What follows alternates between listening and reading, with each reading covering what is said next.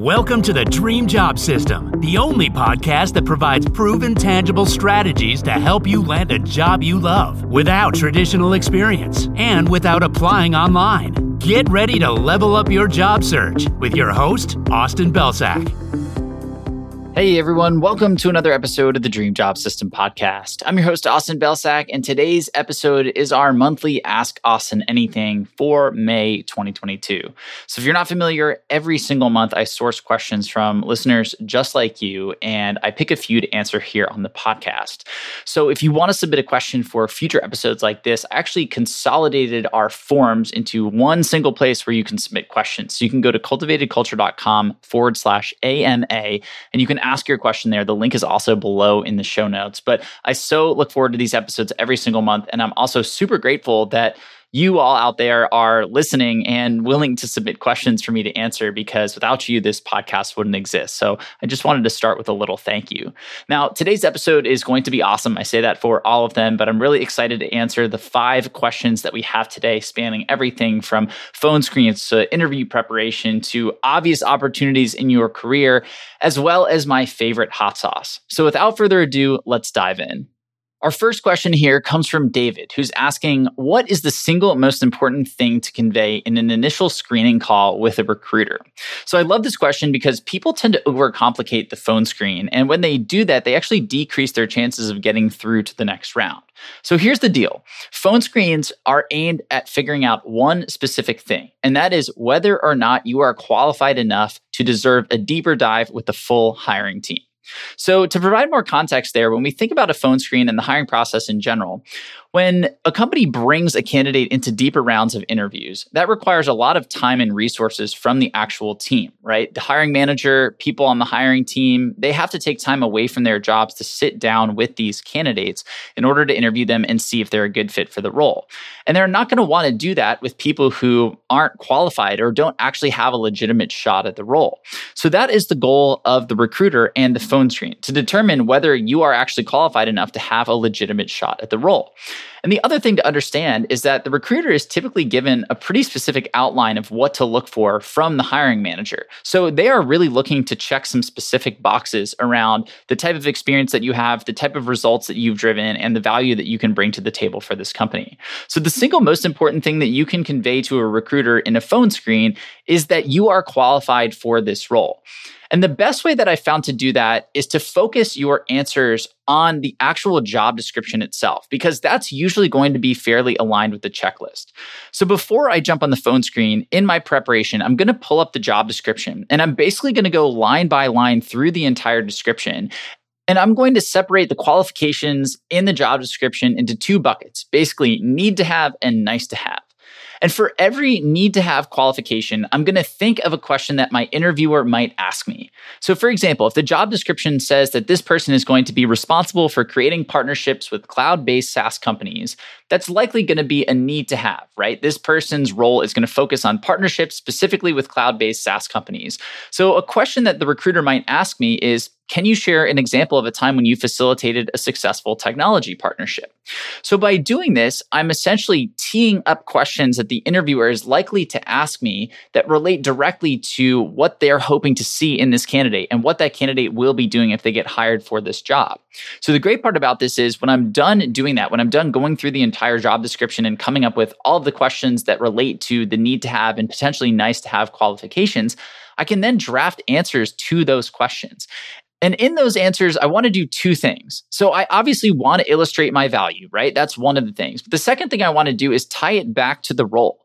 So in my answer, I might say something like, in preparation for this interview, I did a lot of research on the role, and I know that a major goal for this hire is going to be creating partnerships with cloud-based SaaS companies. So I want to share an example with you of a time that I did that in a previous role where we were able to get X result, right? So now what we're doing is we're tying our experience and our results directly back to the role. And we're also showing this person that we've invested the time in researching the job and understanding what they're looking for, what they care about. And that's going to go a long way to checking the boxes that you need in order to impress the recruiter and make yourself qualified enough for those deeper rounds.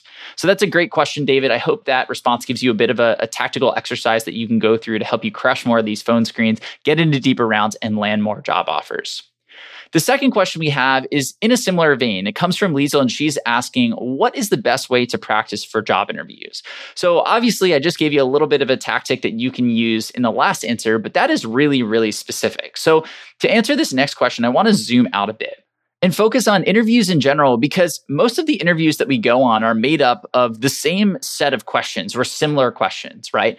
So if we focus on the 80-20 rule, where basically, 20% of the inputs are generating 80% of the outputs, if we can focus on the questions that were asked in pretty much every single interview, that gives us a leg up in terms of runway for us to prepare answers, rehearse them, refine them, memorize them, and practice them. So that is my starting point. I'm going to sit down and I'm going to write out the 5 to 10 questions that I'm asked in every single interview, right? Why do you want to work here? Tell me about yourself. What's your biggest weakness? Tell me about a time you failed. Tell me about a time you saw success. All of these different questions that tend to come up in some form or another in these different interviews. And then what I'm going to do is I'm going to sit down and first off, stream of consciousness, just write out an answer, right? Write out an example that I think might be a fit for that specific question. And then I'm just going to leave it for 24 hours. And the next day I'm going to come back and I am going to look at that answer. I'm going to revise it. I'm going to refine it. And then I'm going to leave it for 24 hours. And then I'm going to rinse and repeat. So every day I'm going to come back and I'm going to work to revise and refine my answer. And then once I have that answer in a good spot, I'm going to start to memorize it. So the best way that I found to do this is just to start by looking at the answer in front of you and just talking through it out loud a few times. And then moving to a place where you start to try to do it from memory. So maybe you have your screen, turned to the side. You try to rehearse this answer. If you need to refer to the answer on the screen, you can always look back. You can check your notes, but do your best to try to regurgitate this answer from memory. Once you get to the point where you have it fully memorized and you can deliver it from memory, the next thing that I want you to do is actually pull out your webcam and start recording yourself. Especially today when a lot of interviews are happening virtually, one of the biggest things you can do is see how you come across over video. And what you really want to nail here is your delivery and your emphasis and your body language and the way you're gesticulating, right? All of this stuff impacts the way that people perceive your answer and the information, but not many people actually take the time to review, reflect, and improve this aspect of their answer. So what I'd do is I'd sit down with some sort of recording software and I'd record yourself delivering the answers if you were in an interview. And then you can actually watch the replay and you can self-diagnose, you can self-analyze and assess and improve based off of that. But the other thing that you can do is actually send it to a friend, maybe one answer per person, because if we send one person, 10 answers and they have to spend an hour reviewing all of them and then another hour giving feedback, they're likely not going to do that. But if you can say, hey, so-and-so, can you just take a look at this one answer? It's 3 minutes long. And if you could just provide some feedback, that'd be awesome. Now we can start to get some feedback from other people on an answer that we spent a lot of time refining. So most of the kinks, most of the obvious low-hanging fruit advice should be taken care of. And now what you're going to get is some deeper advice from other people who are seeing this for the first time.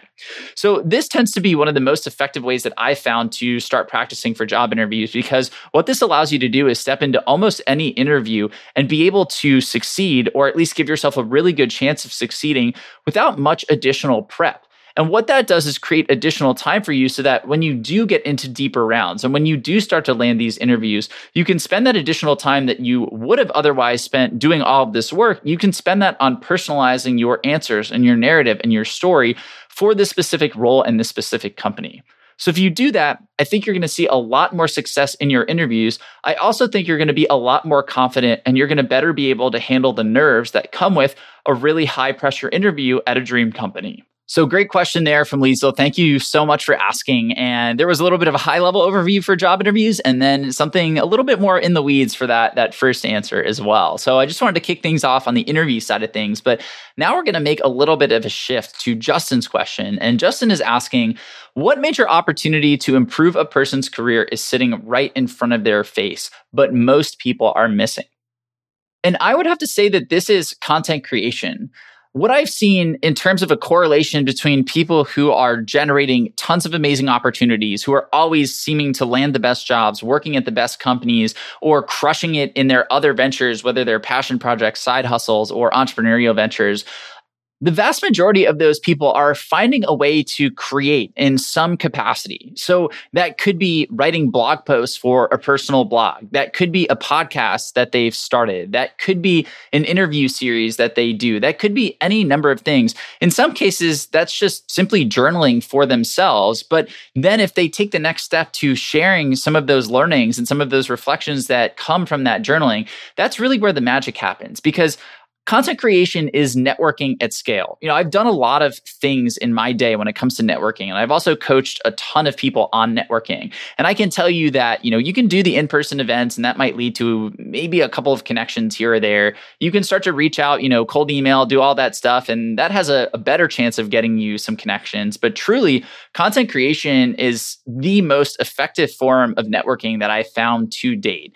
And most people aren't doing it. And the reason they're not doing it is because they have a lot of these self-limiting beliefs. They feel like they have nothing to offer. They don't know what to say, or they're worried that people might judge them. And the truth is, every single person who is creating right now, whose content you follow, whose newsletter you get, whose podcast you listen to, all of those people had the exact same self-limiting beliefs at the beginning, but they just decided to get started anyways. And really what I've seen is that when people think about the upside of creation and the downside of creation, most of the downside is stuff that we create in our own heads, all of the examples that I just mentioned, right? And I think when you find that once you start creating, a lot of that stuff never actually comes to bear, and then it truly is 100% upside. And the beautiful part about this is that you get to take your value and your message, and you get to convey it in the exact way that you want.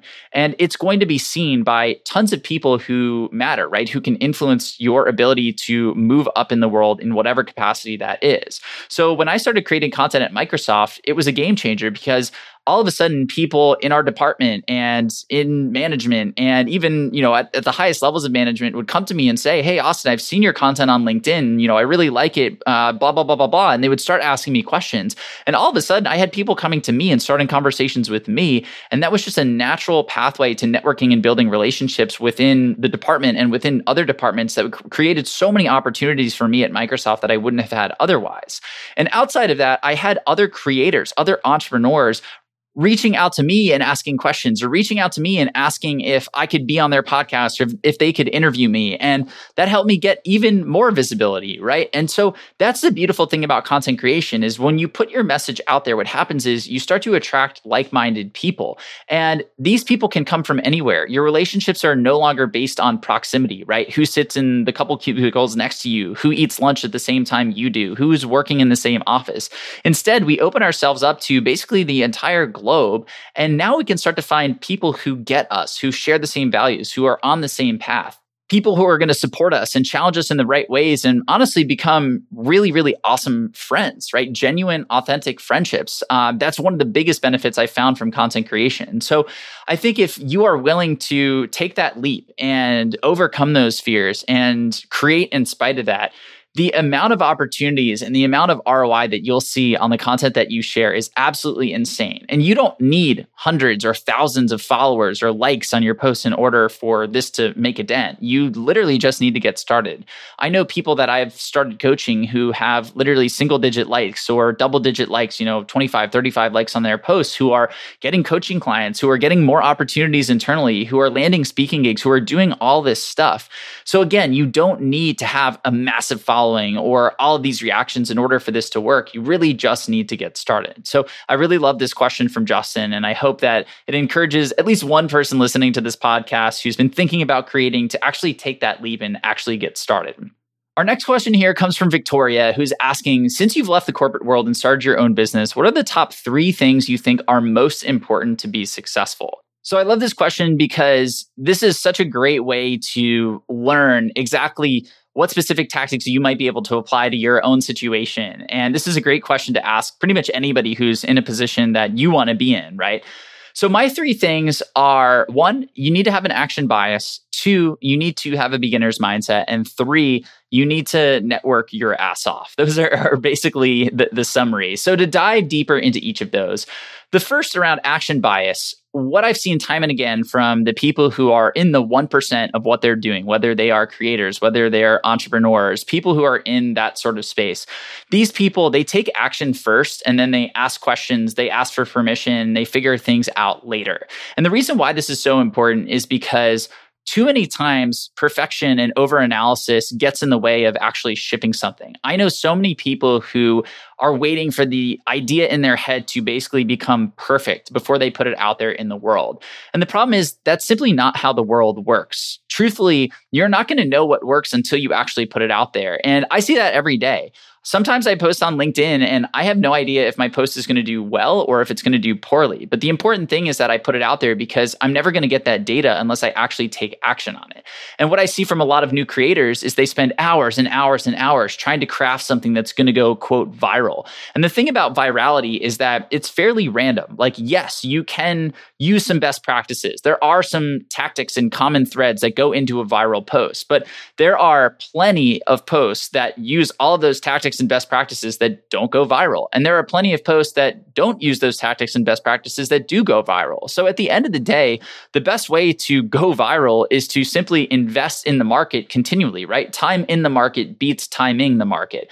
And so what we want to do is just stay consistent and put stuff out there. And that's true for content, that's true for products, that's true for ideas, that's true for opportunities on your website. Like any part of creation or entrepreneurship has to do with putting a whole bunch of stuff out there, collecting data on that stuff, and then letting the data tell you what's working and what's not. So if you look at somebody and you say, man, that person always seems to hit it right. What you're not seeing is the 99% of effort behind the scenes and 99% of stuff that they put out there that didn't work, that eventually led to the 1% of stuff that did work for them. So if you want to win in this game of entrepreneurship and brand building and all of that, the key is to not be right every single time. The key is to just take action, put stuff out there, ship stuff, whether it's great, good, average, sort of okay, or not so great. Just put something out there, do that consistently, collect data, and then act on the data. The second thing was a beginner's mindset. So when we're trying out new things, right, when we're throwing a bunch of stuff up against the wall, we actually have to dive in and we have to give it a good effort, right? We have to put a decent sample size through this system before we can decide whether it works or not. And if we just assume that we know things already, we're going to be in for a pretty rude awakening, because it's been my experience that every single channel, no matter how similar it seems to another channel, has its own nuances and has its own strategies. So just to give you an example of this, right? I've been creating content on LinkedIn for 4+ years now, and I've grown my following from 3,000 people to 1.2 million people in that time. And recently I jumped over to Twitter. So I could have showed up on Twitter and said, I know how to do this. Like, I know how to write great content. I have 1 million followers on another platform. Like, this should be no problem. All I have to do is just do what I'm doing on LinkedIn on Twitter. And if I had done that, it wouldn't have worked. And I've actually seen a lot of other people on LinkedIn making the jump to Twitter who are struggling to see traction, because basically what they're doing is just taking their LinkedIn posts, they're copying them into Twitter, they're pasting them, and then they're just pressing the tweet button. And that's not really how Twitter works. There are nuances in the way that you write posts and in the way that people want to receive posts and in the way that you market and promote those posts and engage with other people on the platform. And so in order to be successful, you have to understand those nuances. So the first thing that I did when I started on Twitter was I wrote about 60 tweets. I took a whole week. I cleared my schedule. I wrote 60 tweets, so I had a backlog. And I said, look, this is going to be my test set. I'm going to throw all this stuff out there, and I'm going to see. It was a wide variety of topics. It was a wide variety of formats and styles and themes. And I said, this is going to be the wide net that I cast. And I'm going to throw this out there without any expectations. I don't expect followers. I don't expect growth. I don't expect virality. I don't even expect any real traction. What I'm going to get from these is data. Some of these are going to do better than others, and some of these are going to do worse than others. And what I need to do is understand which ones do better and then how I can double down on that. So I scheduled all of those out. And then what I did was I went and I tried to find people who had crushed the Twitter game, people who had grown to 100,000, 150,000, 200,000 followers in the last year or so. And I tried to connect with them and learn from them. And I actually ended up connecting with some really, really, really awesome people who were really happy to share the stuff that they did and their different strategies. And through that, what I learned to understand was how their strategies, how their tactics, how their content creation systems and processes differed from what I did on LinkedIn. And that allowed me to bridge the gap between here's what I know and what I'm really good at on LinkedIn, and here is what I need to do in order to convert that to, be successful on Twitter. And if I had just shown up and said, I know how to do this, I have more followers than all of you people on this platform, and I don't care about, what you know or what you do, I'm just going to show up and everybody should, get to know me because I already have this massive brand, I would have completely failed. I would have completely flopped, and I wouldn't have seen the success that I have seen on Twitter so far. But because I was willing to show up and say, I'm brand new to this, everybody on this platform who even has, I had 9 followers when I started my Twitter account. Everybody who has 10 followers on this platform has a larger audience than I do, and they probably have more knowledge than I do. And so I need to learn from pretty much everybody that I can on this platform in order to be successful. And by doing that, by having that mindset, I was able to grow from 0 to, I think I'm right around 28,000 followers at the time of this recording in a matter of a couple of months. And that is truly because I showed up with the beginner's mindset. So that's the second thing. The third thing that I would say is important is networking your ass off. So this obviously may not come as a surprise to many of you, given everything that I talk about in the job search. But whether it's job searching, whether it's starting a business, whether it's building a brand on social media or a website or anywhere else, there is nothing out there that is going to have a bigger impact on your ability to accelerate your results than relationships. Relationships with other people are going to unlock so much for you. They're going to unlock funding if you want that for your startup. They're going to unlock introductions to other people who already have established audiences, who will have you on their podcast, or who will interview you for their blog, or who will start engaging with your social content, right? They'll open the door to conversations where you can learn from other people who have gone down the path before you, who can share those insights, what mistakes to avoid, what things to focus on, what everybody's talking about that doesn't work, all of these different things. So truly, your network is your net worth in pretty much anything that you're doing. And the best thing that you can do is get out there and build super strong relationships with as many people in this space as you can. And you should try to prioritize people who are a few steps ahead of you. So you don't want to try to find people who are way down the path, right? If you're just starting out on a platform, or if you're just starting a business, you don't want to necessarily find people who have, 1 million followers, or a business that's running at $100 to $500 million ARR, right? You want to find people who have 10,000, 20,000 followers, or maybe their business is 12 to 24 months down the road from where yours is.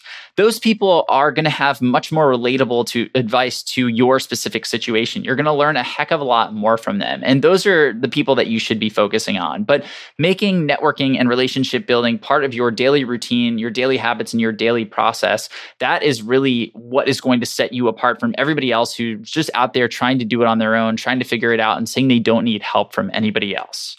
So those are the 3 things that I think are most important when it comes to being successful. And Victoria, thank you so much for asking that question. I had a lot of fun answering it. And our last question comes from David, who's asking, I read the other day that you like hot sauce. Yes, I do. He's asking, what are your top 3 brands? So actually in our fridge upstairs right now, if you open the doors, there are 2 shelves on one of the fridge door that are solely dedicated to hot sauce. And we have a whole bunch of different sauces. We have, off the top of my head, we have Cholula, we have Secret Aardvark, we have Valentina, we have Crystal, we have Frank's, we have Tapatio, we have Sriracha, we have Green Market hot sauce, we have a whole bunch of others. And so I would say that my top 3 in terms of the ones that get used the most, and then also ones that I like. So Cholula is hands down my favorite one. I find that just goes the best on pretty much everything except pizza. I'm 100% a Frank's person. Pizza and mac and cheese, I throw Frank's on, but pretty much everything else, I'm going to be going for that Cholula bottle. And then the second one is actually a recent one that we found is a green one from, I believe it's Miss Shaquanda's. It's their MX Green hot sauce. And I really like it. It's really flavorful. It's not too spicy. And frankly, I'm not into the super spicy stuff. I actually have a really low heat tolerance. And so it's really funny because my wife, Lily, has a high heat tolerance. And so many people recommend hot sauces to me, and I'll go out and buy them. And I'm so excited. And then I try them and I'm like, holy crap, this is way too hot for me. So Lily ends up being the one who ends up finishing the bottle. So I always try to find the ones that are definitely spicy to an extent. If you're kind of a chili head and you're into the really spicy stuff, you'd disagree with that. But, stuff that has a little bit of a kick, but is really heavy on the flavor as well, or vinegar. I'm like such a sucker for vinegar, and all of those ones, Cholula, right, Frank's, they're all vinegar-based hot sauces. So I would say, though, the Mishwakwanda's green MX sauces is the second one. And then the third one is probably Valentina, because it offers just like a slightly different texture than some of the other more vinegar-based hot sauces. It's a little thicker, and it has a really interesting and a bit of a different flavor profile from your typical hot sauces. So I would say that those are my top three, but I'm always open to recommendations. And if I don't end up eating it, Lily definitely will. So no worries there. But if you have some, feel free to send them my way, tweet them at me, hit me up on LinkedIn in the comments. Definitely feel free to share those recommendations, because I'm totally open to creating a third shelf in our fridge. Although I don't know if Lily would be totally cool with that. But those are my top three hot sauces right now. And David, thank you for the question. I always like to end on a fun one if we can. But that'll wrap it up for the Ask Austin Anything episode for this month, May 2022. And as always, if you have questions that you want me to answer on these episodes, feel free to now go to cultivatedculture.com/AMA. The link is also in the show notes. Feel free to submit your question there, and I'm going to handpick a couple of them every single month to answer in the Ask Austin Anything episode. So as always, thank you for listening. I am so grateful that you tune into this podcast and that you listen to these episodes and that you submit these questions. These are some of the most fun episodes and one of my favorite parts about the podcast. So thank you for letting me continue to do this. And I will see you in the next episode of the podcast.